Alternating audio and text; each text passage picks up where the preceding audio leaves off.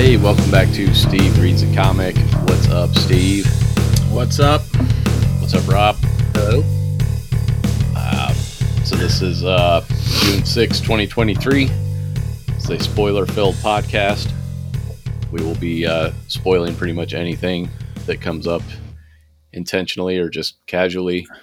So there's your spoiler warning. We will be talking about Spider-Man into, what is it, Across the Spider-Verse? Across the Spider-Verse, yes. We'll be discussing that. We'll be discussing comics. Probably Star Wars will come up at least once. Mrs. Davis, I finished it. Holy Mrs. shit! Davis. You finished it? Yeah, Good Lord! I liked it. Thank you for my validation. So I read about the ending of that and how it was just an app, a BW3 app, and it was just all those, like I was saying about the Grail being this MacGuffin and a stupid MacGuffin, and then they're like, "Oh yeah, but the Grail was real though. Yeah, it wasn't the MacGuffin. Grail was real. They found in the app though. They were talking about from what I read, they said that they were talking about the Holy Grail was trying to achieve 100% customer service rating or something like that. Uh-huh. But the reason why the app center after the Grail was because something, our wings are the Holy Grail or something. I don't know. It was funny. It got confused with. You're right. But the Grail was real. That was the real part about the whole story. That's what was funny. Which doesn't make any sense though, because everything I thought was supernatural. Like they were trying to, the difference between religion and, and an app that can pretty much make everything, do everything that religion can. And then in the end, people still end up getting rid of the thing that is making them happy. So I don't know. But that the was Grail the irony. real. It was saying that religion and an app can do the same thing. That was kind of the point of the whole show. Yeah, but she still chose to. But religion was real. But the nun chose to get rid of the app. Oh, the nun? Yeah. Well, yeah, that nun. But the other nun, Mother Superior, was all for the app. So it's crazy. Anyway, there were a lot of, like Sean said, absurd things, but there are a lot of twists and turns that it was fun. It was fun, dude. Yeah, that's what I said. And like one of the guys thinks he's, he signs up for the app originally. He says that, what is it? He expires or something at some point, so he has to turn himself in to be killed. Right, kind of like how your deals expire on an app. Right. And the wings are the buffalo wings that, like, so the app, like, literally figuratively gives you wings or whatever. So fucking stupid. It's fucking nuts. It's crazy. So fucking stupid. It was so it's just fun, as though. Stupid as I knew it would be. What about the episode where he was stupid? He kept his hand on the sword. Was that not fucking hilarious? Oh yeah, that was good. But the episode and then the that got shoes me, show up. No. You didn't tell me about the fucking episode where she drinks from the Grail, dude. Oh, when Claire drinks from the Grail, Jesus Christ, man! Didn't see that coming, did you? No, I had no idea, dude. Wasn't that awesome? It was fucking fantastic. I haven't jumped like that since Marvin got shot in the face. But yeah, I mean, I didn't think the ending was as bad as you said. No, I didn't say it was bad. I just it wasn't as, as like all the episodes, and then the end kind of just, it was okay. Yeah, they wrapped everything up nice. They wrapped it up. They didn't to be fucking continued. Yes. Jesus. So, I Sean, I know you won't like it, but man, I really had a good time. It was I'm fun. impressed. You like a lot of bad things, so that makes sense. But it's not bad. I've seen bad things. This wasn't horrible. It's stupid. It's dumb. It's gimmicky. I hate it. I fucking hate it. There's lots of things that we like that are gimmicky. No, not like this. This is literally just gimmicks and tropes as a show to disguise the fact they don't really have a story to tell. They did have a story. Oh, it was a good story. What? She had to go destroy an app? Because it was more about. Then I read that when she destroyed the app, people were just like things slightly changed once the app was gone. She saved Jesus. It was about that was her. That's asinine. That's fucking asinine. It was a show about personal discovery, basically. Yeah, and relationships with parents. It was good. It was different. It wasn't what it all. I expected. Okay. I will give. I did I was kind of interested in, you said the parent thing when they showed how her mom. What about her dad, Steve? Like how her mom. Hang on. Go ahead. How her mom was like real militant and ended up, she rigged that arrow and it shot her and everything. And, that was fucked up. So that was like the only stuff I found remotely interesting was the actual relationship stuff. Everything else was so fucking because it had to do stupid. with you and your childhood. well, no, it was relatable. It was believable. Everything else, again, it just reminded me of Family Guy, where they just throw everything in the kitchen sink in there as a distraction, and it wasn't distracting me. I was like, I don't care if Jesus is real. I don't care if the Grail's real. I don't care. Dude, Jesus was like a fucking man whore in this show. Like he was mind fucking all kinds of women. It was fucking weird, dude. But that's just allegory for the it's fact absurd. It's absurd, dude. Like I can't. The whole show is crazy. It's obvious allegory to the fact that like nuns, like they're married to God or whatever. No, they did that intentionally. She got married to God. They had an actual ceremony. Oh my, that's so fucking stupid. God damn, that's so like that hurts me. It's so stupid. Like, and oh my God. Yeah, her mom was obsessed with finding out whether or not her dad was still alive or no. She swore up and down her dad was alive because he was a magician, and he knew he was. I know. Would you let me finish? I'm saying she was obsessed with finding out whether he was alive or not, and it was destroying her relationship. She wasn't obsessed with finding out whether he's alive. She truly believed he was still alive. She wasn't obsessed in the truth. She wanted to know where he was. Yeah, and whether or not her daughter was in collusion with her dad. Yeah, but deep down she knew he was probably dead. She just didn't want to admit the fact that she's been a shitty mom. That's what I took out of it. Yeah, but yeah, man. I mean, lots of crazy shit at the end. Like you said, it was nuts. There was a roller coaster scene for your life. It was just weird, man. It was just the episode where they're on the island talking to that guy. What's his name? Schrodinger. Yeah, Schrodinger. Dude, that was fucking. That episode was great. Dude, it was just a lot of dialogue. The episode where she drank from the Grail, and you're like, that was that episode, I think. Yeah, you're like, oh, she's gonna be all right. No, it wasn't good. It was great. The way they kept breaking phones every time they called someone, it was cracking me up. They just they'd break a phone in half. One of the guys was Australian. I mean, it's just stupid. They're all stupid. They're fucking dumb jocks in this fucking underground HQ or whatever. But one of the guys is a leader, and he's Australian or whatever, and he's jumping from a plane, and he's just like, pass the mic. And because Rob lived with an Australian exchange student for a little bit, I knew he was talking about Vegemite, and he just like takes this bite of Vegemite right before he jumps out the plane. It's fucking ridiculous, but it was hilarious, dude. It was great, dude. I had fun watching it. It just cracked me up, man. Yeah, I mean, not the greatest thing I've seen, but totally enjoyable. And like I said, I was worried about the ending, but it wrapped up perfectly. So, for me at least. But Sean, I know you don't believe us, and yeah, don't ever watch it. He's not gonna watch it, but that's fine. I'm just saying it wasn't as bad as I thought. It's not for him. I don't like the shiny distractions. Just give me quality storytelling. I don't need all the stupid shit that's supposed to be like, oh, can you believe they did this? It's like none of that does anything for me. Like I hate that shit. It's like when people get excited about a cameo or something. It's like, what about the content?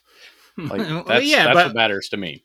This story didn't have anything. It wasn't completely void of story. It wasn't the greatest story. But it was fine. The story was absurd, but it was well intertwined. All right, there you go. Mrs. Davis. Check it out. What is that on? Peacock? Yeah, yes. Peacock, right? It was 8 episodes.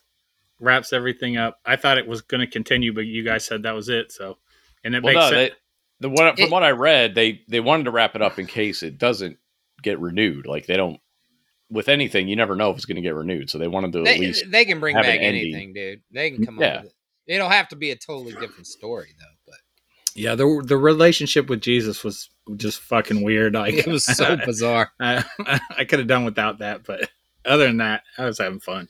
It was so blasphemy. It was. And yeah, I love how the. that's not why it bothered me. I It's love just- how everybody started bringing money to her when she had to buy that cake.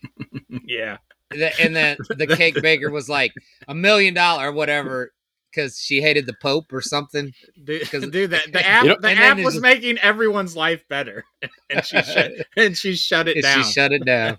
I'm like, why would you do that? I Everything was- just love that as someone listening to it and hearing you guys talk about it, it sounds like a 5-year-old kid trying to tell a story. Like No. I watched Shazam: Fury of the Gods. That was a 5-year-old telling a story meant for 5-year-olds. I get it, but oh my god, did you finish How it, was Sean? that? Dude, No, I got almost 2 minutes in before I turned it off. no, that it was only- it was bad. It was bad. It's like, I pushed through it. I haven't watched it. I think my daughter would have liked it because it had unicorns in the end, but other than that, no, Oh, goodness. it was not good. I'd watch Miss Davis before you watch this. It's just, oh god, Zachary Levi is just, it's so stupid when he gets big, just keep him as kids. Like, Well, I don't want. Having only seen the first one, there was a huge disconnect between his behavior as a child and his behavior in the Shazam body, in that as a kid, he was more mature. Yeah. And then when Yeah. he became Zachary Levi, he became like a 7-year-old. Right, and they I was, continue on why? that. Why are you doing that? That's not that kid's personality. Yeah, He's not some spastic idiot, which is what they turned him into. right. He was a relatively just normal kid, and then he becomes Shazam, and he just turns into a cartoon character. Right. Like he's like 16, 17 or whatever. And then Yeah. he goes into Shazam and he's like 5 years old. I'm like, what Right. happened to the normal teenager we just had? So stupid. I don't get that. I don't know. Like, did they not like? Zachary Levi had to have seen the first movie and been like, "Oh wait, maybe I fucked up. Maybe maybe I shouldn't play him so young." And then he's like, "Nah, I'm gonna play him way younger than he actually is." Like, Oh, and guess what? He's getting ready to join the Peacemaker squad. The post-credit scene was him teaming up with Harcourt and Economist at the end. okay, I read something about that, and I don't remember what it was now, but I guess that was like a last minute thing.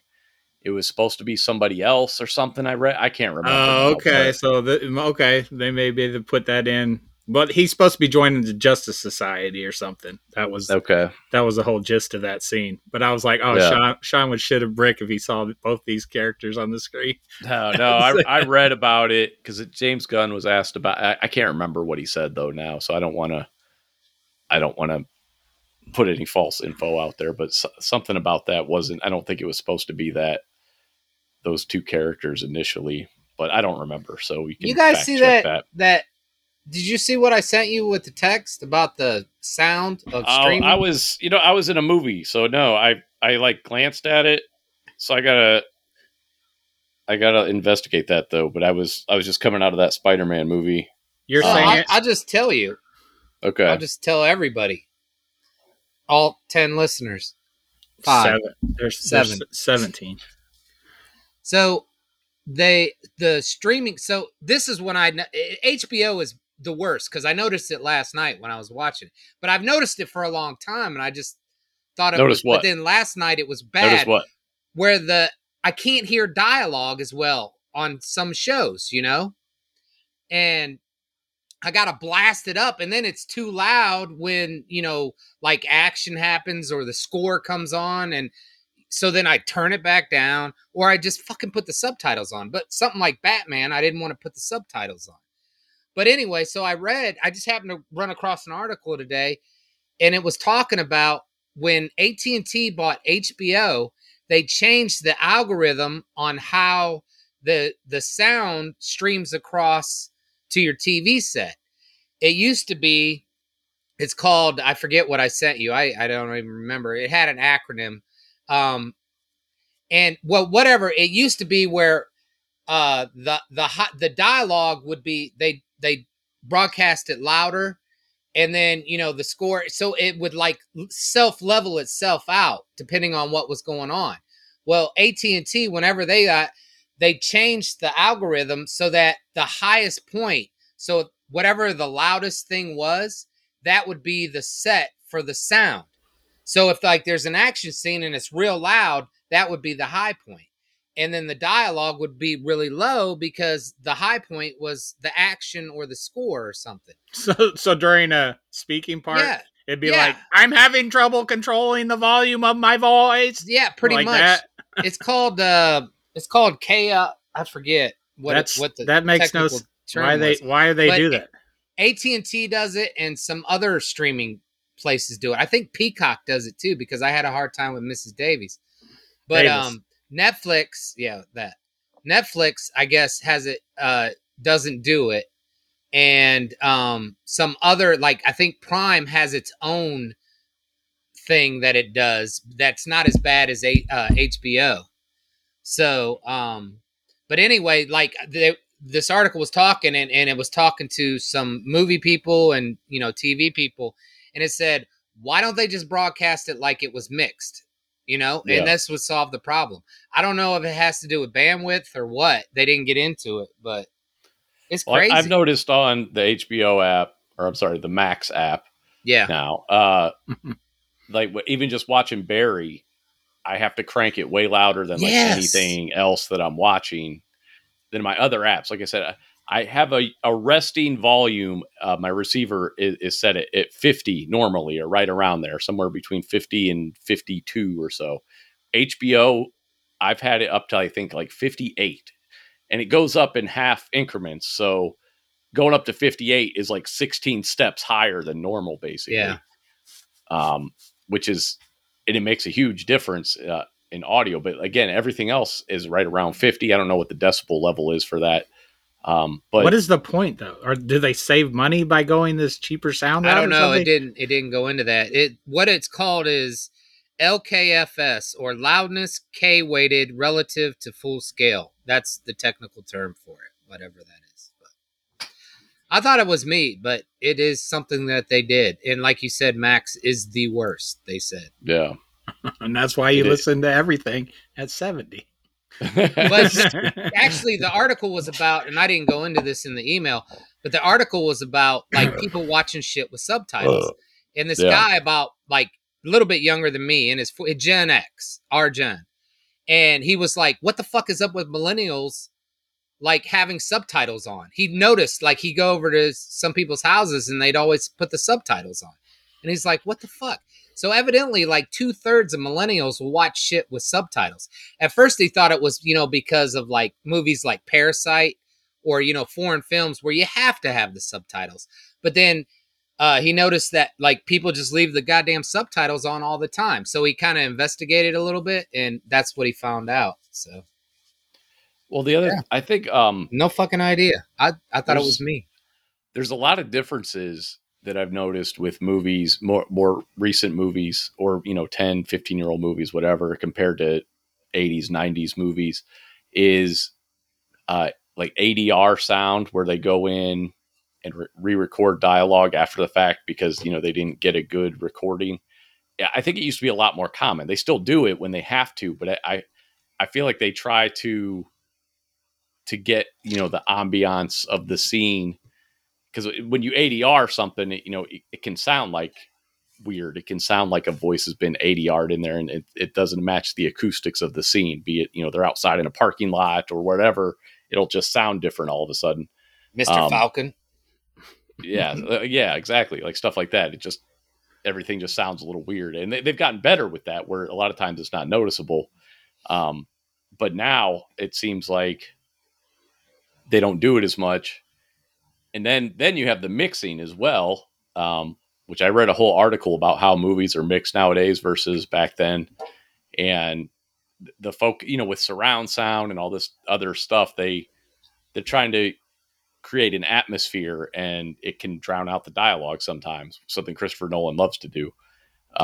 Yeah, Tenet was really bad, but that was that's like intentional, it seemed like. Yeah, that's what he said. He said he didn't even care if you couldn't make out some of the stuff. He felt that immersed you in it. And meanwhile, I'm like, no, that's not immersive. So yeah, are it they? immersed me I just pissed wanna off rewind because shit. I had to Yeah. turn up the volume or put the sub fucking titles on. Are, are we assuming they're trying to make it a more enjoyable audio experience? I think they're trying to make it a more immersive and realistic experience, and that can be to the detriment of actually hearing what the fuck they're saying. you know what I mean? Yeah. Yeah. And same thing with lighting. Somebody, I think I said it to you a while ago. Somebody posted or tweeted something. There were images all from Spider-Man movies, and they were making a point about how Spider-Man is always catching his girlfriend or whatever. But somebody else pointed out that as you look at each shot from like 2002 Spider-Man to 2004 to the Andrew Garfield's to the Tom Holland Spider-Mans, every picture got darker and darker. And somebody was just like, remember when you could see what was happening in a movie? And that's what they do. They're trying to do more realistic lighting and use more natural light sources. And it can make it harder to see what the fuck is going on, as opposed. And again, especially if you watch, and I don't know why, but the first Spider-Man, the 2002 Tobey Maguire, Sam Raimi one, they mastered that at almost 10,000 nits. Now I know you don't know what that is, but it's a measurement of light, and I don't know. That's about the best I can explain it. But so a standard television, not an HD TV, well, I guess maybe just an HD TV, not an HDR TV, but just an HD TV that has standard dynamic range, is about 100 nits, right? And then the movies we watch typically are around 1,000 nits. They mastered this motherfucker like 10,000 nits on the 4K disc. It's insane. And I don't know that we have displays that can even display 10,000 nits. My TV tops out right at about 800 nits. OLED TVs don't go super high. You can get a lot higher than that. I think the first HDR TV I had went up to 1,000. Motherfucker's got to wear sunglasses. 10,000 nits on this motherfucker. But even without You're that, tan, it's still a your bright face movie. is tan when Yeah. you get done watching. It's insane. But as my Blu-ray player does like it'll do like a hard cap at 1,000, thankfully, so that way I can still get a lot of it. Because if it tries to display 10,000 nits, it's just going to blow everything out. And you're going to lose all this detail because my TV can't display that. So my Blu-ray player helps with that. But anyway, just even if you just watch it on DVD, it's so much brighter than if you watch Homecoming or something. It's just they weren't worried about making it natural. They wanted it to look natural but also visible. And now everything's like fucking dark and nighttime. And those Game of Thrones episodes where it was, and the producers tried to blame people for setting up their televisions wrong. I'm like, motherfucker, my TV is not set up incorrectly. You filmed this too fucking dark. Like, period. Like Don't two they different have, Game of Thrones episodes. Don't they have backlighting for TVs now? It's supposed to coincide with the film or something. Yeah, but not if they film it dark. Like Game of Thrones, the House of Dragon, that was dark, dude. I mean, yeah, they didn't, like Sean was saying, they're trying to make it like realistic because there wasn't fucking, light. You didn't have a fluorescent light above your head. But that was way too dark. Just like Sean said, we're used to, shit lit up. Even though it's natural light, it's not right on the big screen. We're used to seeing it bright. You know what I mean? Yeah. So when we watch a movie, we don't want to watch something that's real. We want to watch a fucking movie and have it lit up properly, so we can fucking see it. I don't know if you remember when we talked about Roadhouse, but how I was mocking that movie because the whole movie took place in bars, for the most part, and they were the most brightly lit fucking bars I'd ever seen in my life. But that was because they wanted you to see what was happening, right? But and you could see what was happening. You could definitely see what was happening. So that was the trade-off. You lost the realism, but then you could actually see the fight scenes. Well, like the first Batman movie, that fight scene where he's fighting the ninjas, man, you can't see shit. Yeah. It's like, I'd rather have it look unnatural, even though I think it's natural. You know what I'm saying? I'd rather be able to see what's going on. Yeah. Yes. take away You're some talking of the about the Christopher realism. Nolan one? Yeah. Oh, wait, yeah, okay. Batman Begins. Right. But yeah, so that's a lot of stuff going on. And then again, you do have different display types.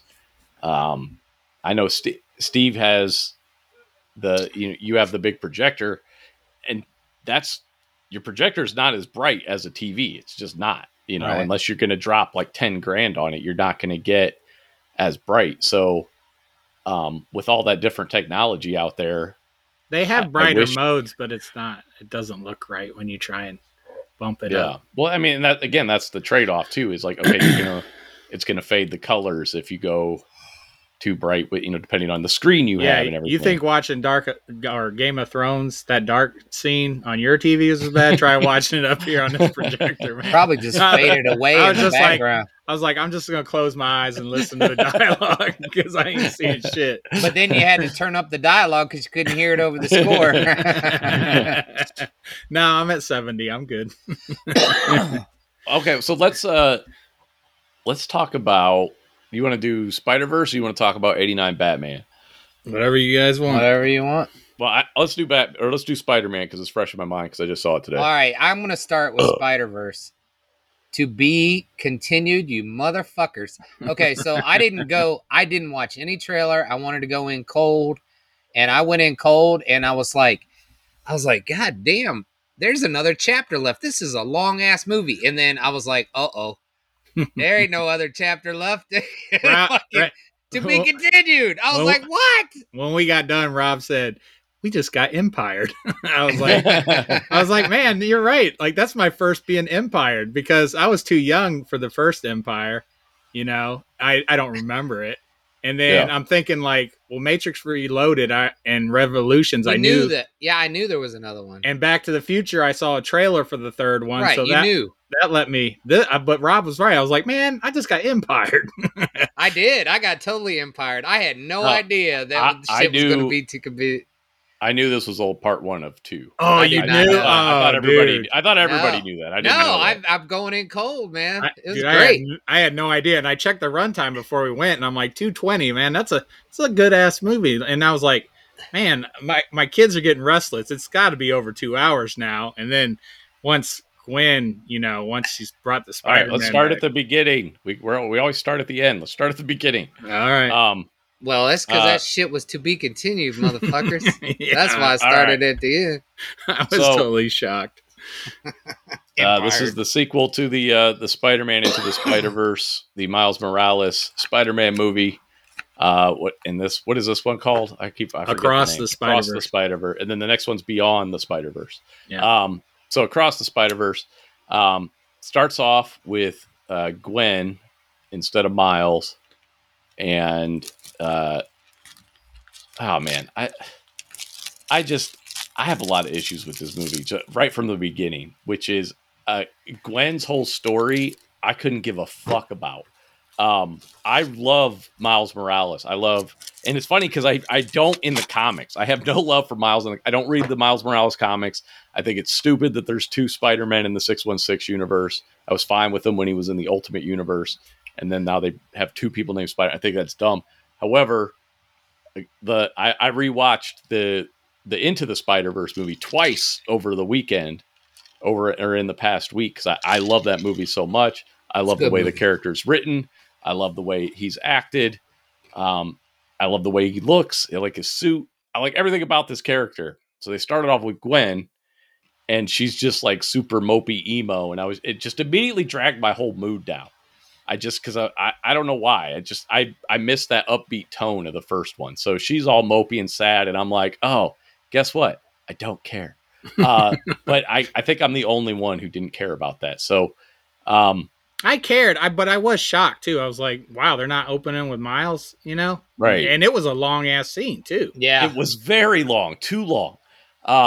So basically the premise for this is, and there's so much stuff I did like about this movie though too. So there's like this Spider Society or whatever, and it's headed up by it's Rick and Morty shit. There is what it is. Yeah. Well, this harkens back to the comics did come first. But the Spider-Man multiverse stuff anyway. So it's headed up by Miguel O'Hara, a Irish Mexican Spider-Man from 2099. He came out right when I started reading comics. Like literally, I remember Spider-Man 2099 issue 1. I have that cover ingrained in my brain because it's probably my second favorite Spider-Man suit is the 2099 suit. Yeah, I read a few issues of it. I didn't really get into it. He had his whole different origin. He in the comics, Miguel worked for Alchemax. I'm going off of memory here, so this is. I'll help you out. I read it. I watched Into the Spider-Verse 2 times, like you did, right before I saw the other one, and then at the end, I was like, "Who the hell is that guy?" You know, the post-credit scene.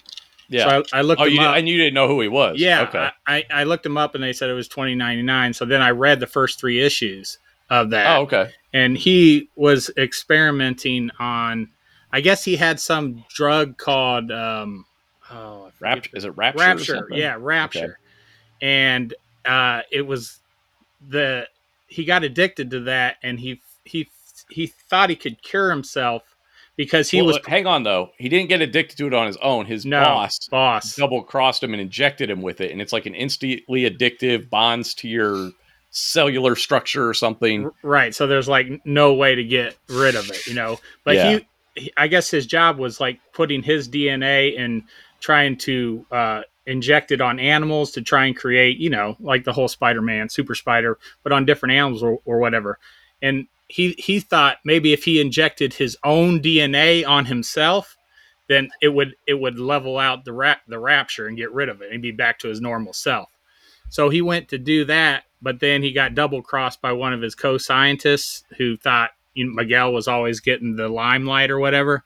So this guy, Aaron, ended up mixing the spider DNA and Miguel's, you know, procedure.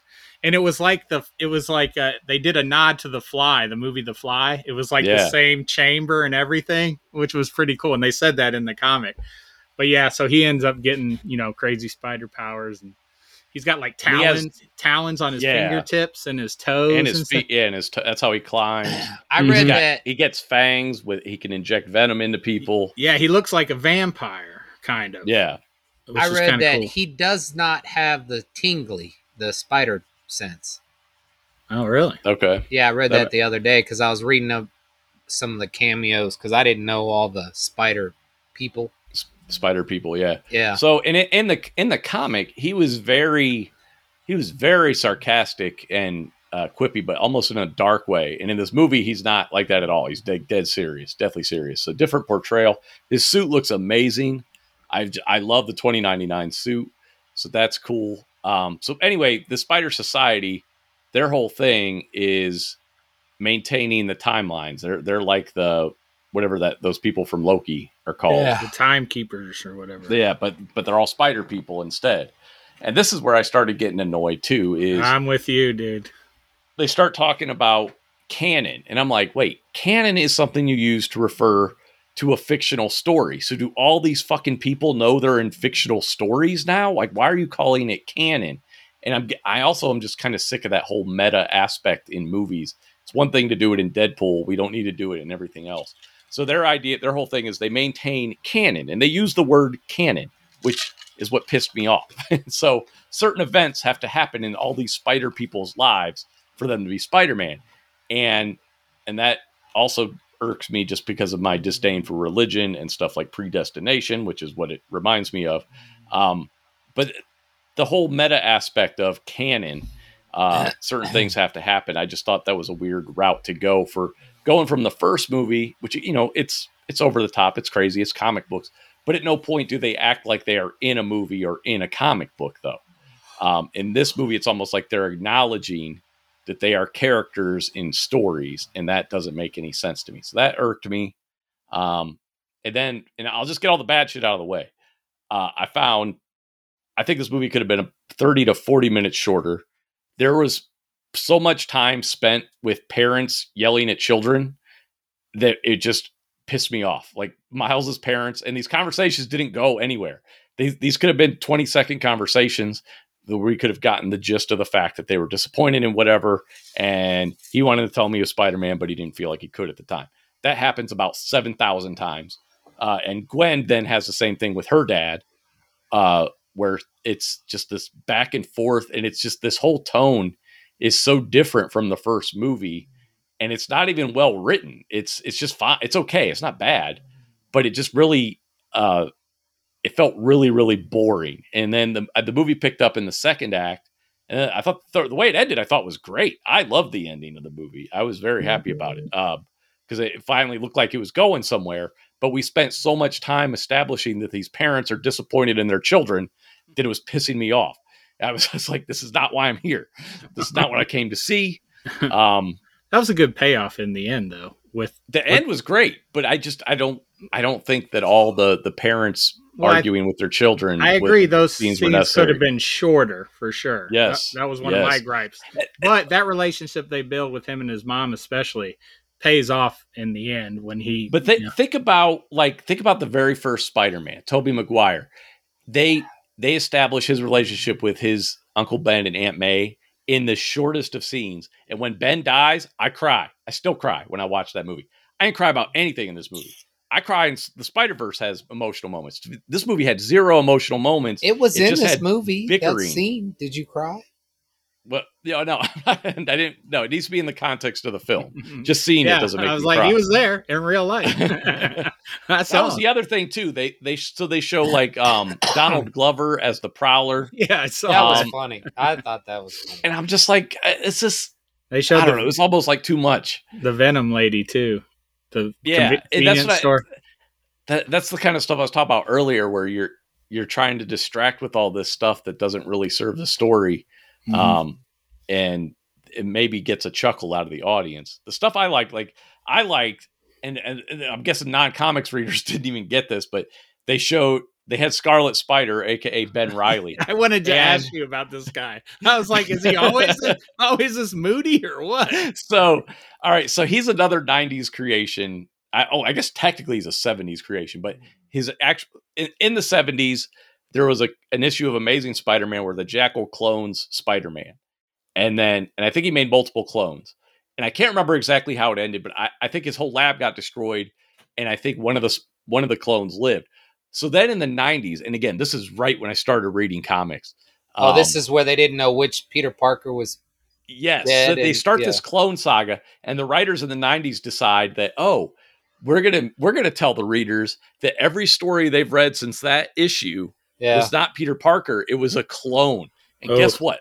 Readers did not react well. They did not like the idea that, this 20 years of Spider-Man stories were not about Peter Parker. They're about some clone named Ben Reilly. So then they spent 2 or 3 years trying to fix that whole story. But anyway, he's a clone of Peter Parker. And his name, he takes on Uncle Ben's name, and I think Aunt May's maiden name or something. So he's Ben Reilly. And it's one of those things, I think, like Peter's out of it. He gets injured or loses his powers or something. So he takes over Spider-Man for a while. Ben Reilly does. And then Peter inevitably comes back. And then he takes on a new persona called the Scarlet Spider, who had his own comics in the 90s. And he wore like the red suit and the blue ripped hoodie, very 90s gear. I love that look, though. It just reminds me of that time. And he wasn't like silly moody, but yeah, he's back. He's actually been in the most recent run of Spider-Man, and he's actually in the most recent run behaving in like he does in that movie, basically, where he's basically a villain now, and he's mad at Peter Parker because he doesn't have any memory. Like all his memories were wiped, so he doesn't have a personality. So now he's all wah. And so the fact that they made him like that, like where he's just like super emo and who am I and all that, was pretty funny. I didn't like that he got taken out so quickly. I hope he comes back because I thought he was actually really funny. And I love the look of him. They did that 90s comic look, which I loved. But yeah, that's the Scarlet Spider, a.k.a. Ben Reilly, a Peter Parker clone. Happy to see him. And Spider-Punk. Spider-Punk was my favorite. Spider-Punk was great. He's a relatively recent creation. Total anarchy. That's what he was about. I love it. I love his little laughs, when something was going down. He's like... Spider-Punk was fucking fantastic. And he looks like the Clash, the way they draw him. Yeah, he's an old school English punk. And yeah, he was a great character. He's probably the standout character in this one. I absolutely love that character, man. I had so much fun watching him. I remember you asked me, I had just got done seeing it, and you were like, "Which one did you like better?" And I was like, "I'm not sure yet. I'm still, I'm processing or whatever." And I was like, "Well, what did I not like about this movie?" So far, the length. I'm with you on the length, and the to be continued threw me. Like, I just wasn't expecting it. It's not bad. I know Rob looked it up. It comes out in March, I think. So it's not too bad. Yeah, I was like, how long? I was just completely shocked. So I love the movie, but at the same time, I was all bummed out, at the end. And then to what you were kind of saying before, it's I got that Man of Steel, that vibe you hate where, well, I can't, sometimes you just got to let people die, And I felt like that's what some of the Spider-Men were doing. Like some of their characters, like all of them. Yeah. Everybody in that group with Miguel O'Hara, obviously. Yeah. They're just like, we're just going to let people die. And then Miles is like, no, we can save both. And like in the other Spider-Man movies, it's like, I'm going to save both, Yeah. I'm going to save Mary Jane and these kids on a freaking railway or whatever. Right. So like that kind of irked me. It's like, why isn't everybody, you're Spider-Man, you just don't let people die, Right. So, but I guess what are they doing? They're trying to set up Miles as like the Spider-Man, like the one to like the Neo. Well, he is the anomaly. Yeah, the anomaly. They were saying. So yeah, I'm not. That was interesting take. Yeah, because the whole thing is he's like, are you sure this is what's going to happen? And they did show it happen with Indian Spider-Man, whom I hated, by the way. Indian Spider-Man, awful person. Did not like. You didn't like his hair? Come on, man. I don't like arrogant assholes. I just don't. And that dude was just, I don't like it. Don't like arrogant characters, and it doesn't even fit with Peter Parker or Spider-Man. That's not Peter Parker. That's Petir. Yeah, yeah, whatever his name is. But so yeah, they show what happened because this canon event, and then that's the other thing. I'm like, why is every universe tied to an event in Spider-Man's life? Like, to me, that's just a stupid fucking setup. So a universe is going to implode because Spider-Man saved a life. That's literally it. Yeah, I guess the Spider-Verse, at least. But that makes no sense. Anywhere where there's a Spider-Man is literally on the edge, on the brink of extinction if Spider-Man saves the wrong person. I think after the next movie, we're going to find out that's not true. It's just stupid. It's a stupid concept. I don't like it. It doesn't make sense to me. I think we're all sick of if someone from another universe, Quantum Mania, but the whole universe doesn't explain. Like Back to the Future, like just tell a story from Earth. Like my favorite Marvel movie is on Earth. Well, that's the other thing too. Is that's like seeing all these Spider-Man. I would love to see a Spider-Man 2099 movie or a Spider-Punk movie, and it doesn't need to be tied into the. But I think this whole thing revolves around the multiverse. So that's what we're going to get. Basically, is everything's tied into the multiverse. But yeah, I agree with you, Rob. I was actually thinking that. I was like, I'd love to just see, like I said, a 2099 movie. Dude, I'd love to see that dude have his own adventure.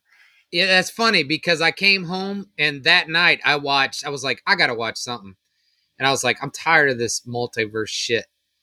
So I watched Captain America: First Avenger. Oh, there's a goddamn great. There's a shocker. Yeah, I know, but I haven't watched it. I watch that movie all the time. I know, but as soon as he said he didn't want the multiverse, I knew he was going to say that. Well, it was either that or Winter Soldier, and I was like, let me start from the beginning. There's tons of other stuff about the multiverse. It's so good, and it's crazy. You got a guy with a red skull, but it's grounded, man. It's like I don't know. Dude, I'm with you because I got I saw a photo with Anthony Mackie and Harrison Ford today. I got chills, man. I'm looking forward to that movie. I can't wait till Captain America 4. Dude. I'm with you, Rob. I'm with you. But no, I agree with that though. They've established all these Spider-Men and here's like Sony is trying, like they're doing a Kraven the Hunter movie. They did that terrible Morbius movie. It's like, dude, Sony, if you're gonna do this. Do more animated movies with the animated Spider-Man. Like, fuck, don't do stuff with Spider-Man's shitty villains. Mm-hmm. Yeah, I'm with you. Villains. Just tell a story with 2099. That'd be really interesting. Yeah, like it, and he said it in the future. We could get his origin because his whole thing is he's. I think he just takes down corporations and stuff. I didn't read all the issues when I was younger, but that was part of his thing anyway. Was it was him against the corporate takeover type stuff in the future. It was very cyberpunk, which I love cyberpunk as a genre. This sounds like we're shitting on the movie. I really enjoyed this movie. I am shitting on them. I am actively shitting because I was getting angry and bored. I give it a good 7, 8. I'd still give it about a 7. It's not it's getting these insane reviews, and I'm just like, no, it's too long. It's got some great scene, and again, the Miles Morales stuff is fantastic. But see, the movie, the ending's great. I know you didn't like the ending. I love the ending. No, I didn't. I liked I didn't know it was too. To be continued. I was shocked. Yeah, I love the ending. I just didn't know it was going to keep going. I hate to be continues, but I was okay. I mean, there was definitely more story to tell. So I love that there was no credit scenes. That's always nice I didn't when they know. don't. Oh, we did. Yeah, we stayed. Oh yeah, I looked it up, so I didn't stay because I. Well, the kids, they were like, "There's no." Some people that were exiting told us I didn't feel like getting my phone out. Yeah, so I looked it up. Like I said, I give it a 7, but I give the first movie a 10. I mean, that movie is awesome. The first one was fantastic. I give the first one at least a 9. Yeah. Well, that's what I'm saying. I'm the This one is just not. It doesn't have the emotional impact. I think they were really trying with those, and I was also confused because they're having the big party for his dad, and then he gets grounded or whatever. He goes and kicks it with Gwen, and they're still having the fucking party.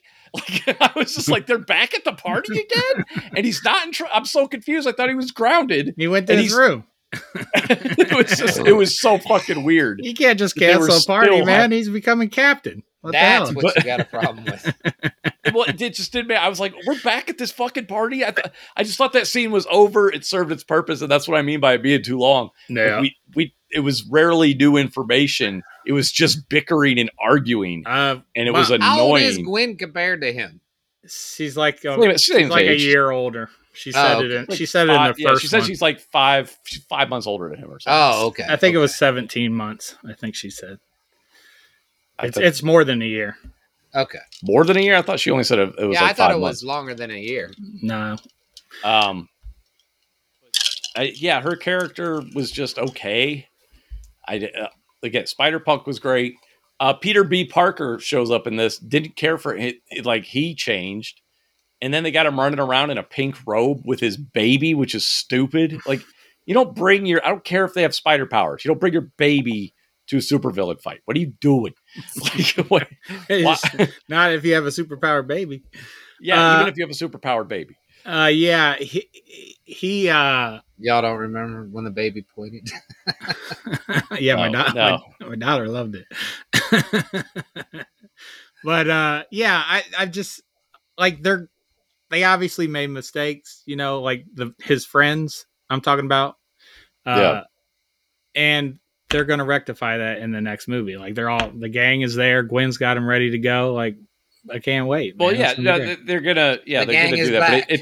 But it didn't seem true to the character. It did, at least it seemed true to Gwen maybe, but not to Peter B. Parker. Yeah. Once again, though, it's Peter B. Parker. Like the Spider-Man you love died in the first one. So no, he didn't. That wasn't the original one is the Peter B. Parker. The Chris Pine one was blonde. That's not Earth Prime Spider-Man. Oh, I thought that was supposed to be the Spider-Man we all knew. No, that's Peter B. Parker. You thought Spider-Man had blonde hair? Well, no, I don't know. I never read the original. I don't know. He thought because Miles is from the same universe as that one. That's why he was thinking that. Yeah. I thought Miles isn't he what universe is Miles from? I don't remember the number, but it's not. It's not 616. Okay. Right. 616 Peter Parker. His name is Peter Benjamin Parker. So I assume that's what that one is supposed to be. Oh, okay. So he's the one with the baby. Interesting. Yeah. Okay. So that was a different. Again, like at the end, he's still in his pink robe. I'm like, what are you doing? Like, is he going to have his kid in the next one? He had it at the end of this one when they were doing their big pose. I was just like, what? Why? Okay, so all that bitching aside, it is worth seeing. The action scenes are phenomenal. The animation is phenomenal. Dude, the Spot, the villain, he went from he was great. He went from pitiful to competent to like serial killery or something. Like it was like, this is intense. Like this is a good villain here. I think it's the guy that got hit in the head with the donut. That's possibly my favorite scene from the movie was after we get over Gwen's stupid prologue. When the Spot is robbing trying to steal the ATM machine, as he calls it, that whole scene was fantastic. Like that was just so Spider-Man to me. The quipping, the kind of bumbling his way through a fight, being a little overconfident in his capabilities versus this new villain, running late for an important appointment. Like that was all very Spider-Man, and I loved it. Now, it's always best to see heroes kind of put on their back foot in comics and movies is, when the hero is, 100% fully competent the whole time, it's just not as entertaining. So that scene was great. And then the scene at the Spider Society where they're all chasing him, that was a pretty cool chase scene, even if ultimately pointless. But then the big twist, Steve's like, why did everybody? No, I didn't understand why all the Spider-Men were there. Like he said something to Miguel, and I didn't hear what he said. Brought them all out of the place he needed to go. That was his plan. Steve's like, I missed it. Yeah, no, but he said something specifically. Like he said something to Miguel, and I don't know what he said. And then they turned and showed all the Spider-Men, and I was like, what did he say? Oh, he said, I managed to get them all away from the base or whatever. Oh, okay. He said something along I can't remember exactly what he said, but he's like, well, I managed to lure all them away from the base because that way he could go back and use the thing. And that makes perfect sense. He's like, you can't get away. I know what he said. I didn't know like why were all the Spider-Men there? I don't understand. So they're all chasing him. He gets back there, and the big twist, he ends up in the universe where the spider came from, and completely different setup, and he becomes the Prowler in that universe. That was awesome. That's going somewhere unique and cool. I am excited. It's funny because I'm ragging on it, but I'm actually way more excited for the sequel to this than I am about the movie I just watched because the sequel looks like it could be the movie I thought this was going to be. Dude, that was a great twist. Like having that spider bit him in his universe. There was no Spider-Man in that where that spider was supposed to be. And then that's why Miguel becomes the Prowler. I thought that was great, man. What a great ending to that second part. I didn't hate it near as much as you did. I had some minor gripes, but overall I thought the story building was long, but I thought it was necessary. And with Gwen, that's just showing how her and Miles are gonna connect later, so I'm all right with it. Did you like the Renaissance vulture? No, I thought that was stupid. I also thought it was weird that Miguel O'Hara shows up and immediately is calling for backup. I'm like, what the hell? Like, can Spider-Man just work alone in one of these fucking movies? You know what I mean? It's the Vulture. Since when is the Vulture a super hard to take down bad guy? What the hell's going on? What about pregnant Jessica Drew? What'd you think of that? I had no feelings either way about that character. She was fine. She's going into battle pregnant. Why can't Peter B. Parker go in with a baby? Because she might be trying to have an abortion, whereas he has a living baby. Where she might be like, I don't really want this kid, but I don't want to She's like, if accidentally dies, that's another thing. Like if I get punched a little too hard, I got whoopsie, got in a motorcycle accident. Just the minor complaints. So nothing for me. I really enjoyed this movie. So what would you give it? Oh, I give it an 8, easy. Okay. Easy. So did you like this one better, or did you like the first one After better? thinking about it, I did like the first one better. I just did, like you said, it was more emotional. Like Yeah. I did cry. I didn't cry in this one, but I did cry in the first one. And Right. that was like, it was like a Matrix cry. It was like him realizing he got his powers, and he can do it. Like when he zaps when he uses electricity to get rid of the webs that, Peter tied him to the chair. And then he's like, oh, he's got that, and then he turns invisible. So his roommate won't see him. He turns invisible on command, and then he hops out the window, and they got the great soundtrack in that first one. Oh man, it just gave me chills. I started crying, just like tears of joy. Like it was such a good Spider-Man intro. I like the moment too, when, everybody's going back to their dimension and Peter Parker's scared to go back. And he's like, "How like that?" That's a good emotional beat too. Yeah, where he And trips this movie and just holds had him. like, yeah, this movie had like none of that. And again, but Miles Morales really does hold the whole movie together though, because his character is so fleshed out and relatable and likable. Mm-hmm. And so I do recommend people go see it. It's not a bad movie. That's not what I'm saying. I have a lot of issues with the choices they made as far as the story choices. Decisions were made. So your biggest gripe is, I think actually my number one is probably all the goddamn arguments with the parents. Like, it reminded me of the last Avatar movie, because the Avatar movie 2 just had a bunch of fucking parental lectures. So I guess I just still have a lot of issues with that. But it doesn't move the fucking story forward to have 80 fucking lectures from parents berating their children. I hate seeing it. And then second would be doing the whole meta commentary. Oh, this isn't true to the canon. It's like, what the fuck? Why would you go that direction? It's just weird. Mm. And And then to your point about the fact that everybody is just like, some people got to die. Some people you care about got to die. What are you going to do? yeah, It's a weird, I feel like they could have had a different reason for protecting timelines other than making sure certain people die. right. Like, that's not heroic. Like, Spider-Men are supposed to be heroic, and women, Spider women. Yeah, Spider people. Spider people. Like, supposed to protect everyone. It's not heroic that's what at Miles all. Morales is trying to do. Yeah. So how far did you read in Spider-Man 2099? Do you know where Miguel's character ends up going? No, I didn't stick with it long. I would bounce off of comics back then. A lot of times just for financial reasons. You're a kid reading comics. You got to be picky with your budget. But it's all available on Marvel Unlimited, I know.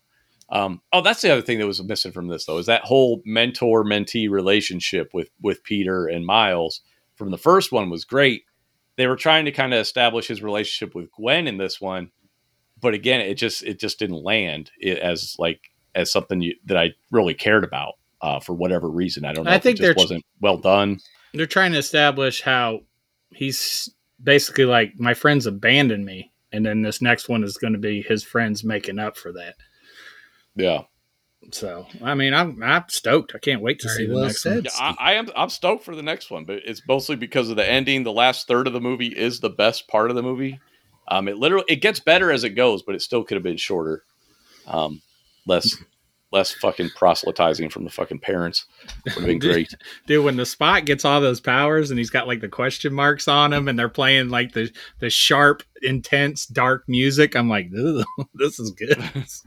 Loving it. I like it that they're giving him like an origin story and really turning him into a formidable enemy, which makes sense when you consider what he can do. I did like too that he basically kicked his own ass into himself. Right, wasn't that great? I was like, what just happened here? I was trying to follow it. I'm not good with portals, but man, I was trying to follow it, and I was like, and then they said it. He's like, I kicked my own ass. I was like, okay. Yeah, a solid 8 for me. But I did enjoy the first one better. But it's close, man. I loved them both. I can't wait. All right. So, go check out Spider-Verse in theater if you haven't already seen it. Hopefully you've already seen it if you just listen to us destroy it. We got to see Jay. Spoiled everything. J. Jonah Jameson too. That was nice. Yeah, well, and they used they used some lines. They clearly took lines straight out of the Tobey Maguire Spider-Man. I noticed when he was like in the background there. All right, so this week's actual movie is the 1989 Batman, essential basically to this age of comic book movies. It started with Superman in 78. 12 years later, or I guess 11 years later, we got Batman. And it was actually this 89 Batman movie was being planned, formed, whatever you want to call it, for about 10 years before it materialized and actually went into actual production. And a lot of that credit goes to a guy named Michael Uslan, who you'll see as a producer or an executive producer. He was just like a comic book fanboy, loved Batman, really wanted to see Batman have a serious take, and took years and years to find to get the right people together to make this movie. How far back? Do you know how far back it was that Tim Burton was attached to it? I think it was only like a year, because nobody knew who he was till Beetlejuice, which came out the year before. So it wasn't really a Burton. Burton was more hired to do it. But Michael Uslan, I think, was one of the people who was more responsible for it actually getting made. And then creatively, Tim Burton had a huge impact on it, obviously. But just getting the fucker made was this Michael Uslan guy trying, to get his favorite character into like a serious movie. And again, between Superman and Batman, we had 3 Superman sequels. We had a Supergirl movie, which was god awful. Jesus Christ. Was that made for a TV movie, or was that actually? No, that was in theaters, man. That was a theatrical release. I remember when it came out. I wanted to see it as a kid. Who played Supergirl? I had no idea that even existed. If you wouldn't forget ask, what her name was. I can see her. Helen Slater, I think, was her name. I'm not sure. Wow.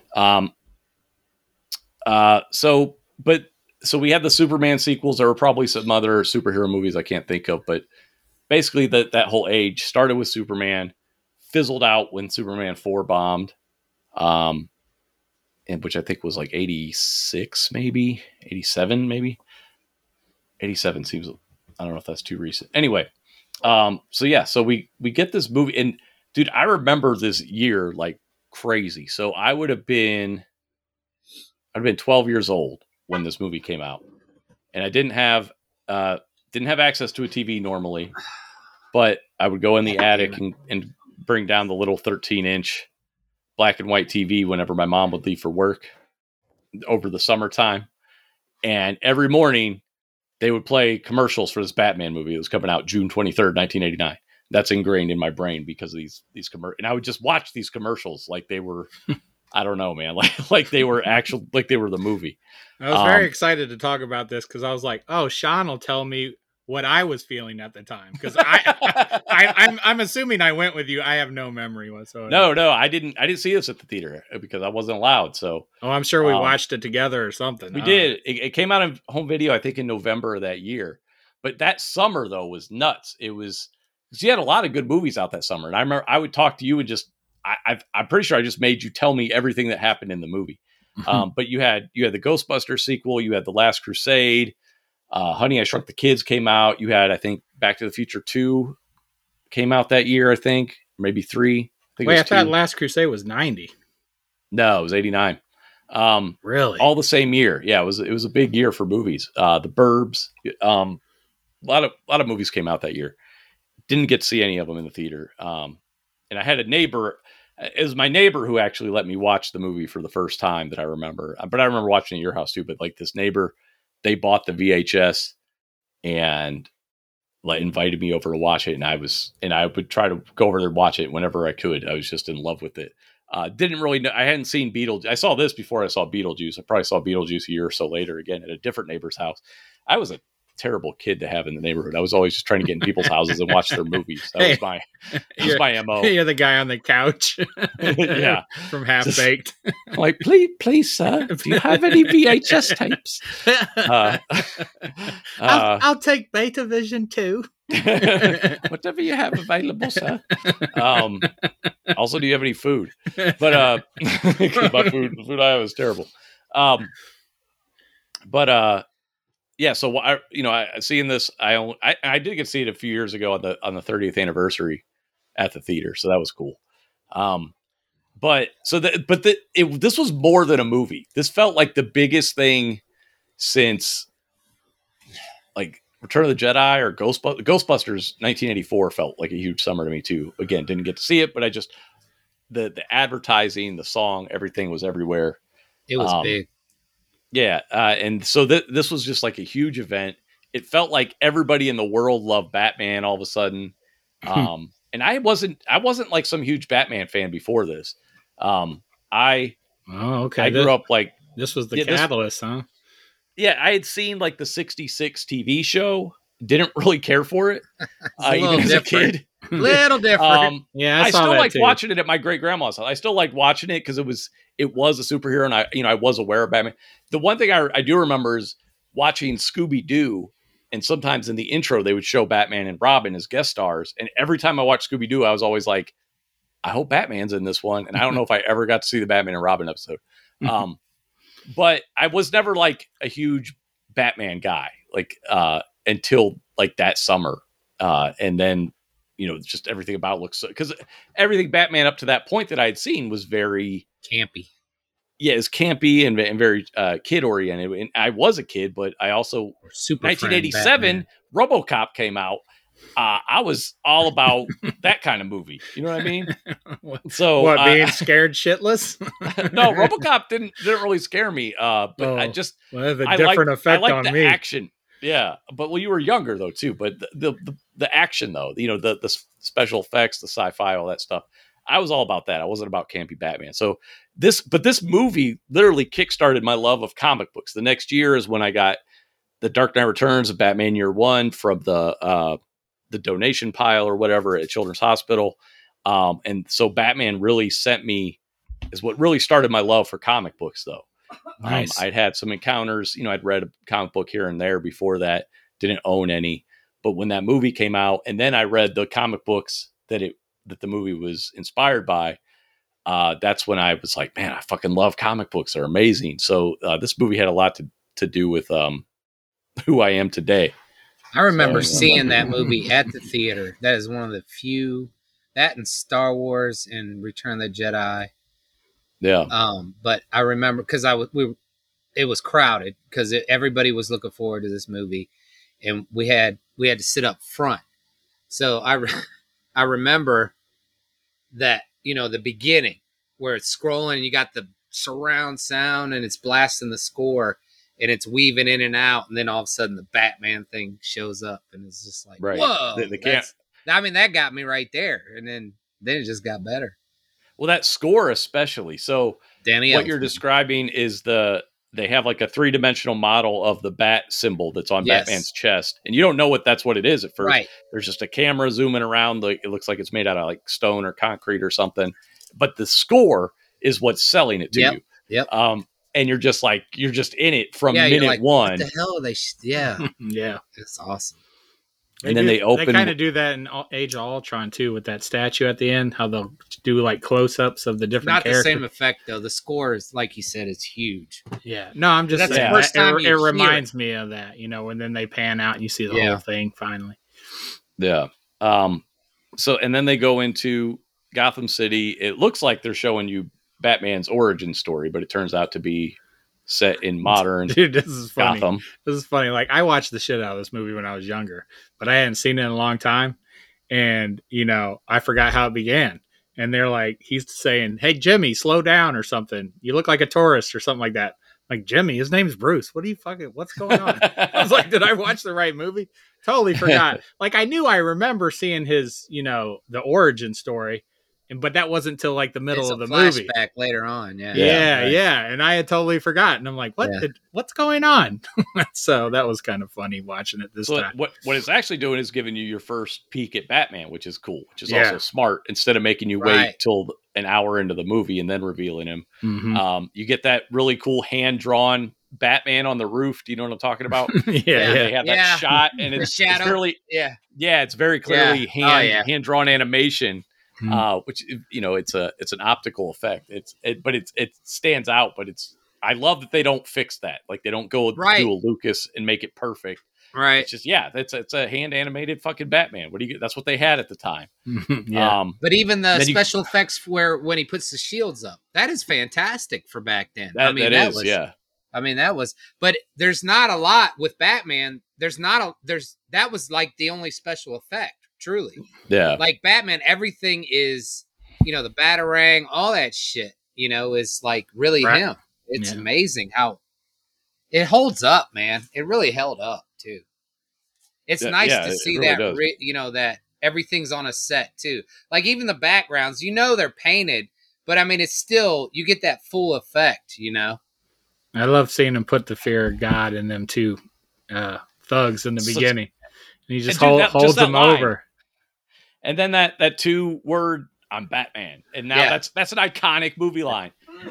Yeah. The Rock wishes he had a 2-word line that people remember. Dude, be honest, man. Like if you're on the streets and you're hearing stories of fucking a bat sucking the blood out of people and everything, and then you see that dude, like I would have just died. I would just died of fucking fucking shock or fear. It would have been. Yeah, definitely. And then after shooting him and he gets up, like that's the other part where you're like, oh fuck. Yeah. Because his whole suit looks like it's skin tight when it's obvious. It is armor, obviously, but it's made to look like musculature. So, dude, that would freak you out. How awesome is Billy D. Williams? Like he don't have that many lines, but man, when he talks, you just know he's a Colt 45. We could have had a fucking Billy D. Williams Harvey Dent, which would have made sense. Would have been because great. Billy D. Williams is a handsome man as opposed to Tommy Lee Jones, who looks like the bottom of a Nike. Yeah, like it didn't make any sense to take Tommy Lee Jones and be like, how do we make him look worse? Like I don't know. Dude, when Billy D. talks, he just you forget everybody else is there. I mean, he's got that presence, man. I'm telling you. Sean was talking to me about Two-Face. He's like, which side is Tommy Lee Jones? he's like, which was the evil side? Like, dude, I love Tommy Lee Jones. I know that's horrible, but that his face, he's seen a lot, man. He's been through a lot. But Billy D. Williams Two-Face. The Billy D. Williams would have been a much better Two-Face, because again, then you have a handsome and a disfigured. Okay, Tommy Lee Jones, it was a little harder to do that. I know you watch a lot of extra features and stuff. Did they ever talk about him being like Two-Face later on? Like, was Tim planning to do a third movie or? I think he was. I can't remember why he walked away from doing a third, but when he walked away, Michael Keaton walked away. Because he didn't want to do it without Tim Burton. I do remember that much. I do remember up until that film, like you didn't have social media, but people were shitting all over them casting Michael Keaton. I mean, that was like for like, I don't know. That shit went on for like a year and a half or a year. From the time they announced it, apparently it was nuts. They were getting letters and stuff. And I wasn't aware of this till years later. But yeah, people were freaking out because they're like, you're going to make Mr. Mom into Batman? Yeah. So fanboys have always been toxic on that level. That's just how we are. I didn't know him from anything other than Beetlejuice commercials because I hadn't even seen Beetlejuice. So I didn't have any opinion. And again, I wasn't some big Batman guy. I grew up mostly Spider-Man, with being what I watched, the 67 cartoon. See him in the Flash. I'm pumped to go to see this Flash movie, man. So your take on him as Bruce Wayne versus Batman, which one is better for Michael Keaton in your opinion? I don't think he's better. I think he's great. Either one's better. Yeah. I think he does a great job. All right. Do you like another Batman better? No, I don't think so. Do you like another Bruce Wayne love better? Christian Bale. I thought he was great. But Michael Keaton is Batman, man. For me. I mean, I kind of agree with that, but I do think that is definitely some nostalgia, having to do just the impact of that movie at the time. Yeah. I think Robert Pattinson is great.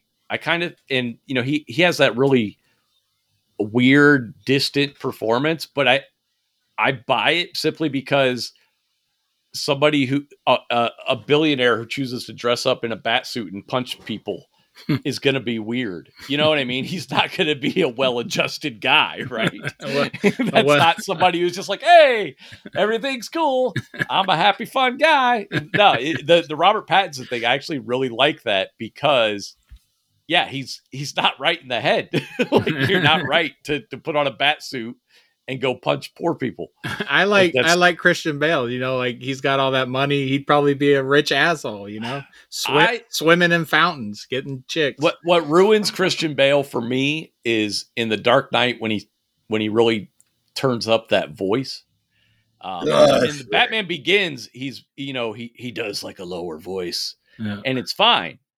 But in Dark Knight, he's like, well, and you're like, I was speaking for Bruce Wayne specifically. Christian Bale. Okay, so this is Christian Bale. Why he's not the best Bruce Wayne? His stature. He just seems too short. He doesn't seem like an imposing. Yeah, but guy. Michael Keaton's short. But he doesn't look Christian short. He's got the. I don't know. He's got that stature. I don't know. I don't think Christian Bale's short. It's nostalgia, probably. No, he's great. I mean, who doesn't love the Michael Keaton Batman?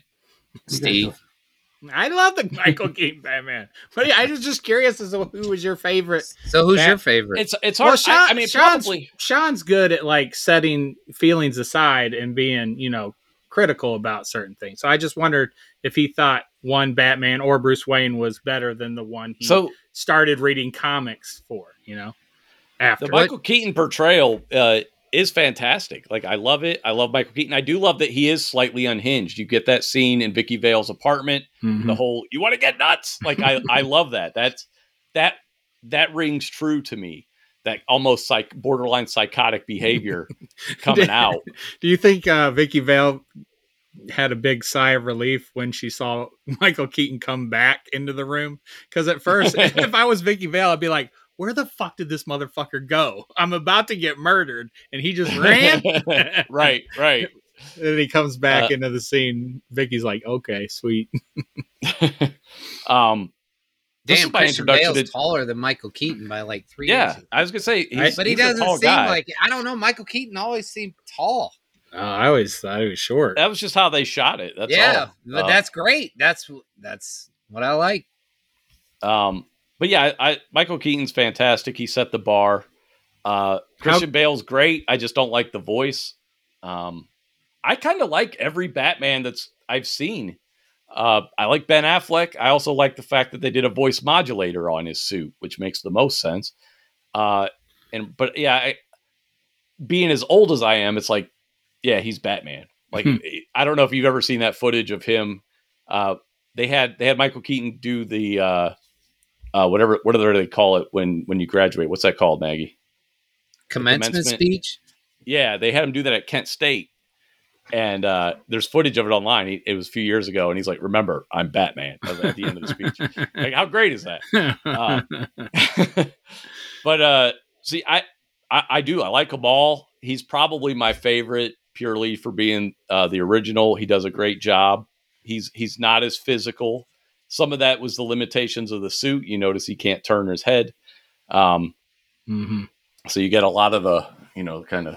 Oh, how great was that first scene in the factory, man? When you finally get the origin of the Joker. Yeah. And dude, Jack Nicholson's performance again, setting the bar really high right out of the gate for the Joker. Dude, his laugh is perfect, man. So sadistic, so creepy. I love it.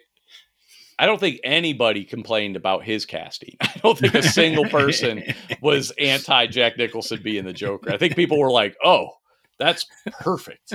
That's actually spot on." And that's where that character is over the top.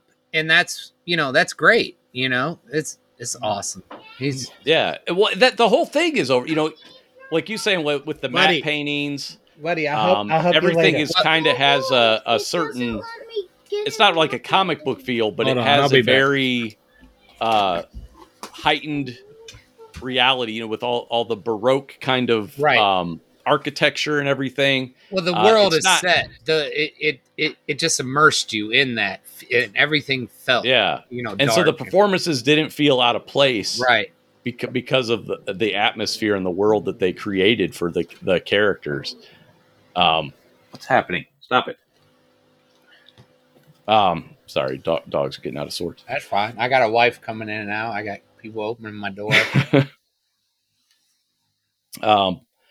It holds up so well. It's just amazing how. Well, even the Batmobile design, which was also unique, it was different from the comics at the time. Going with the all black bat suit was a choice. Like Batman was always like blue and gray or black and gray. Yeah. They went all black with the yellow and that's highlights. When it's okay to go all black. Right.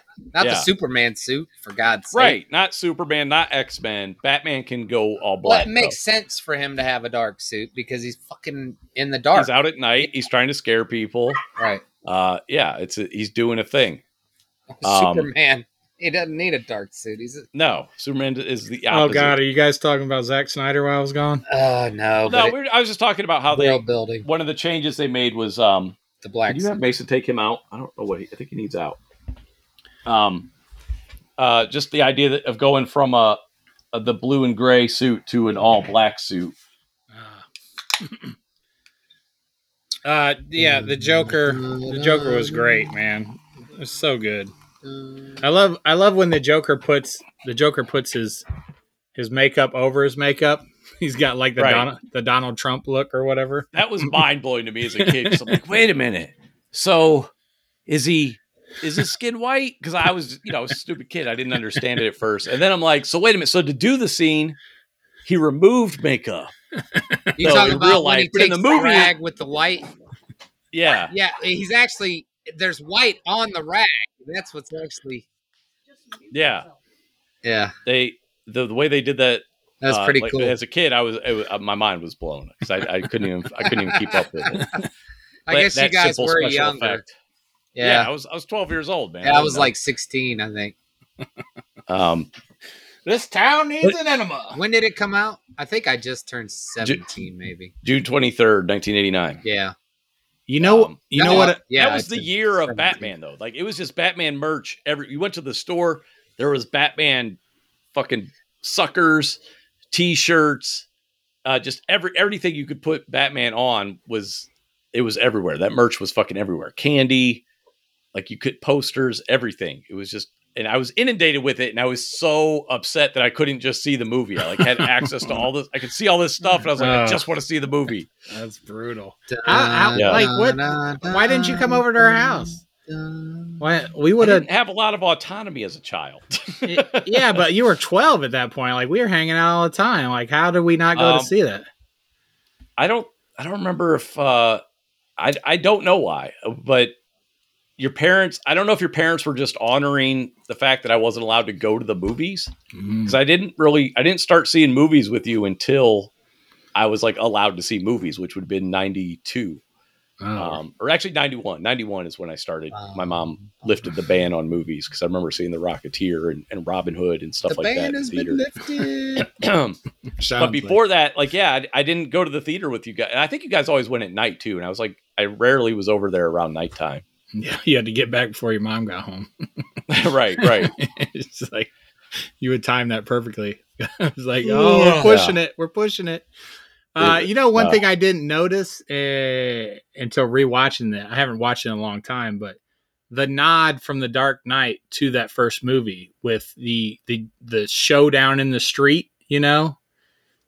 And, at the tower with the Joker on top of that high building or whatever, and that was. Yeah. The cathedral. Yeah. It was just a nod to that Batman 89. At least I thought that was intentional. I don't know. But that rundown in the street where, it's like a face-off between Batman and the Joker, and he's got the long gun, and then in the Dark Knight, he's got the motorcycle and the Joker. Oh, yeah. The Batwing. It's like, and the Bat Pod thing. It was very similar, yeah. Mm-hmm. I definitely caught that. I made the same connection anyway. I don't know if it was intentional or not, but yeah, very, very similar, though. How funny is that, too, just pulling out that long-ass gun? Yeah. And it takes him down too. That's what was amazing. Yeah, it's like, great shot. And you know what I noticed too when the toys when the Batwing crashes, like it's like complete model. It's like all miniatures the whole way. Yeah, and you can definitely tell I didn't notice that obviously when I was younger, but Right. nowadays you can completely tell. And that model was huge, though. I mean, it was I've seen it. I haven't seen it in real life, but I've seen it like on YouTube. I mean, it was, I don't know, 4 to 6 foot wingspan or something. It was really? a huge model. Yeah, nice. One of them anyway. Yeah, it was giant. I was so disappointed to see the Batwing go down. I remember that as a kid. Right. I'm like, no, I just want to see him keep flying that thing. I didn't realize how small it was. Like when they showed him, it's a 1-seater. Like there ain't nobody in there. Nobody in there but Bruce. Yeah. Yeah. You know what I love too about that era of movies is like, or maybe it's just because of my age, but I never questioned, where the hell did he have that built? How does somebody not know Bruce Wayne had that? They had that whole explanation in the Dark Knight series, right? About that order in bulk. Well, or even just the Lucius Fox, that whole division he had at Wayne, Incorporated, whatever the hell it's called. So he could build the Batmobile and all that kind of stuff. Basically military stuff, but he converted it to his own. But it was all his stuff anyway. In this movie, they don't show any of that, and it's fine. Like and at no point do I even care where he got the Batwing or the Batmobile. or who I built just the accept fucking it. Batcave, because he didn't do it. Right. Yeah, but the Christopher Nolans are a modern take on Batman. Yeah. Like you would think maybe he could actually be Batman in a real society. Yeah, on some level. That's foobar. Yeah. Foobar. I just want to convey like how big of an event this movie was at the time, and at a time when comic book movies weren't a guaranteed seller. You know what I mean? Like they weren't what they are now, where even if you put out garbage like Ant-Man, that people will go and see Ant-Man. Like they put out Superman movies, and by the third one, people were like, I'm losing interest. Yeah, it was hard for them to get it. That's why it took them 10 years to get this shit made, probably. Because by the time, it's like, they ran out of shit. Yeah.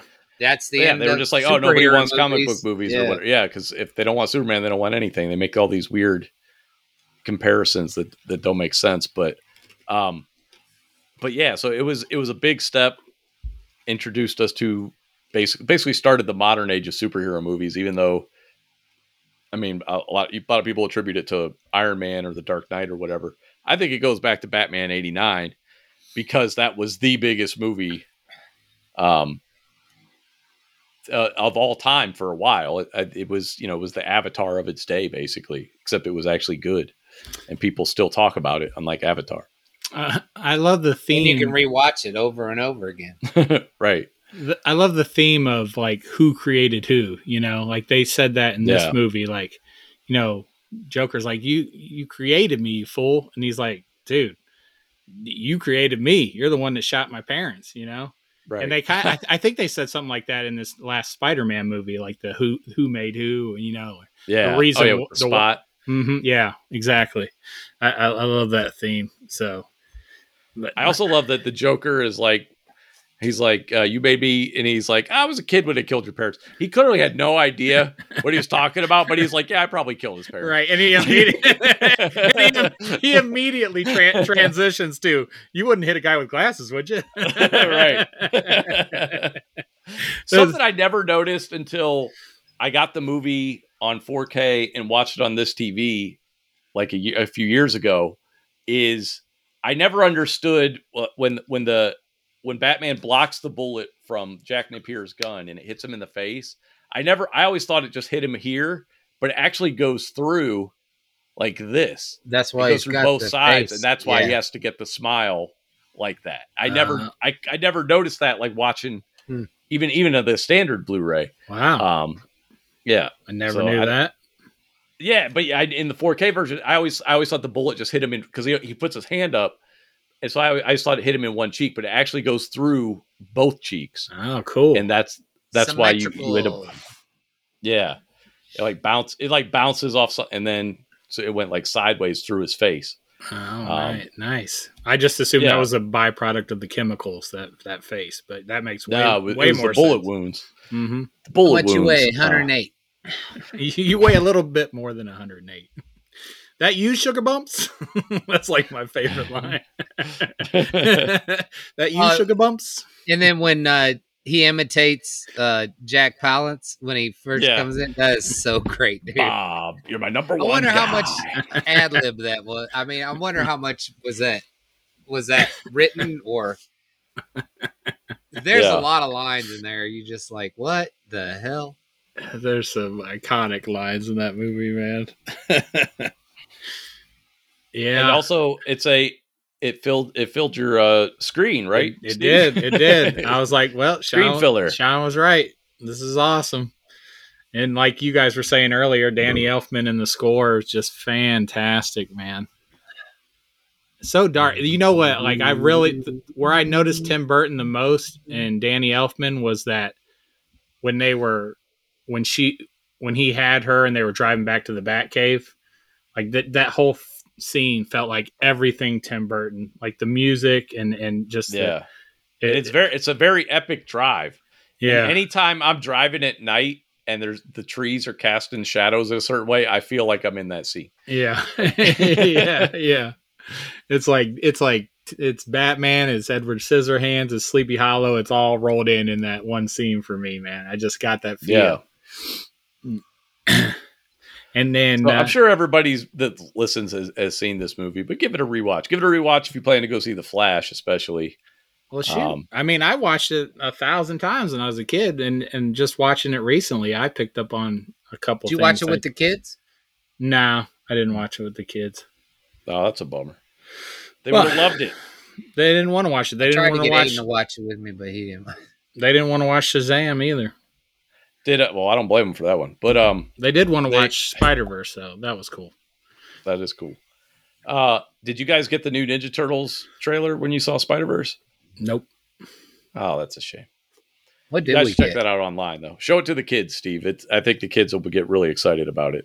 Okay, I will do that. Oh, I watched Fubar. Anybody watch Fubar? No. I started it. I thought it was terrible, so I turned it off. It's so I wanted to like it. It's a series, right? It's not a movie. Yeah. It's like 8 episodes, 6, 7.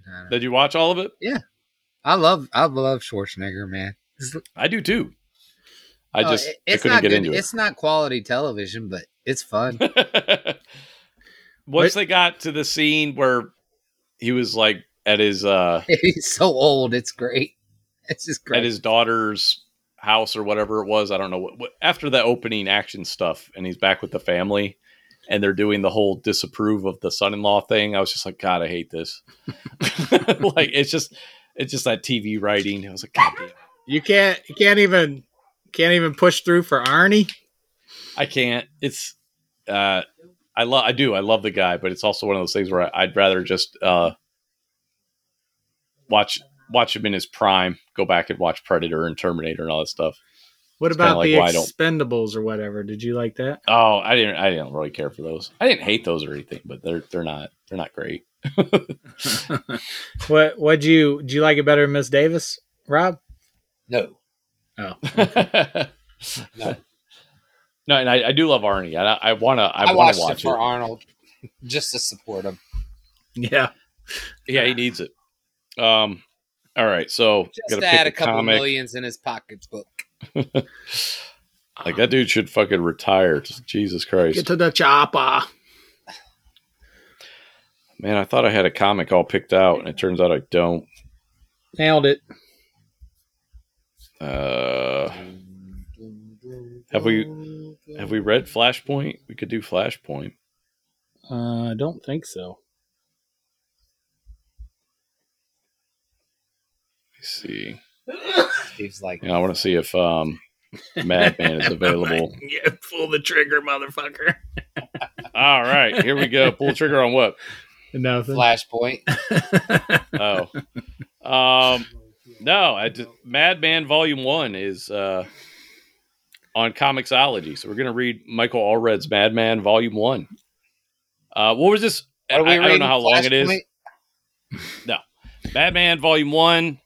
I don't know how many issues are in it, so we'll just say the first storyline because it might be a huge compendium. So I don't want to say read. What the fuck is 12 this? comics. It's a surprise. it's Michael Allred's Madman. That's all you need to know. Who the fuck that guy is. He's a great artist, writer from the 90s, from that era where So I it has first started nothing reading to do comics. with the show Mad Men. Absolutely not. No, I'm guessing not. Okay. Does not. So yeah, Michael Allred's Unless it's Mad based Men. upon an advertising studio. No. I heard that show was not at all. good. I thought that show was supposed to be good, so I thought maybe it was a comic. No, this predates that show by some time. That's about a guy. What's his name? Einstein or something? I forget his name now. But his Can't name wait is Mad to Man. read it. You know me. I always pick the bad stuff. Why didn't you put Flashpoint? I mean, we got the fucking Flash movie coming out in a couple Well, weeks. that's why. It's exactly why. Like, let's just watch the movie. Well, Like, yeah. or- Let's watch. Let's see what the movie's based on. You think it's going to be Thomas Wayne in the movie? I do not. You don't? You think it'll I be don't- Bruce? Frank Einstein. Well, to me, it only makes sense if they're hyping up Michael Keaton's return.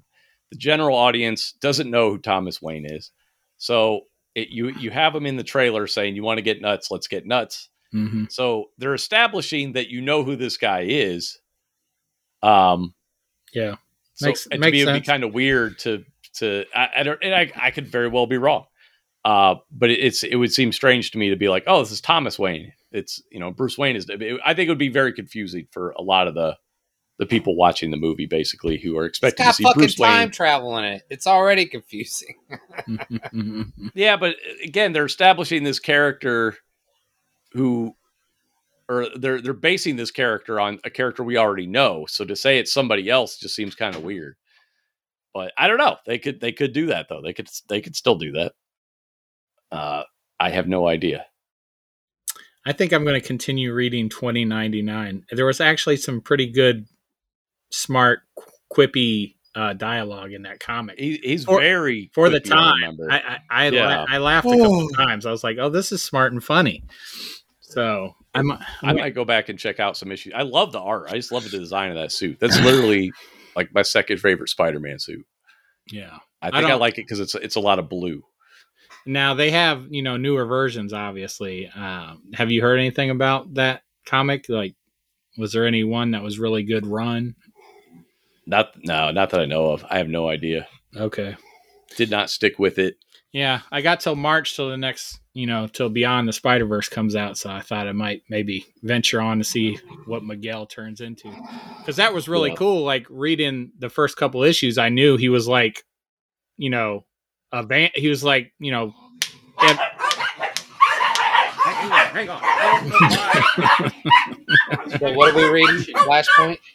No, that's what Never mind. He's back. But yeah, but it was cool to like to know he was like a vampire, and then they do that they show him in the shadows in the movie, the They showed his Spider-Verse. fangs. Yeah. Yeah, they showed his fangs and everything, and I was just happy that I knew that, so I think I might. Oh, you read that before you saw the movie? Yeah, I read it before I saw the movie, so I knew that how his origin story, and then when they. So what do you think he injected himself with in the movie then?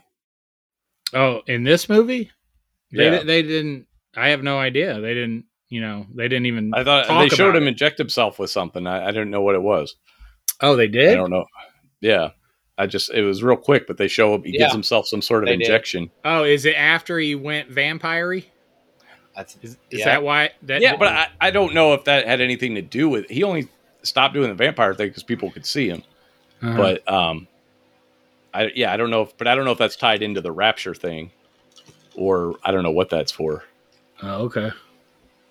But all right, so let's wrap this up. We'll be back next week with Madman Volume 1. Thanks for listening. See you guys. Ciao.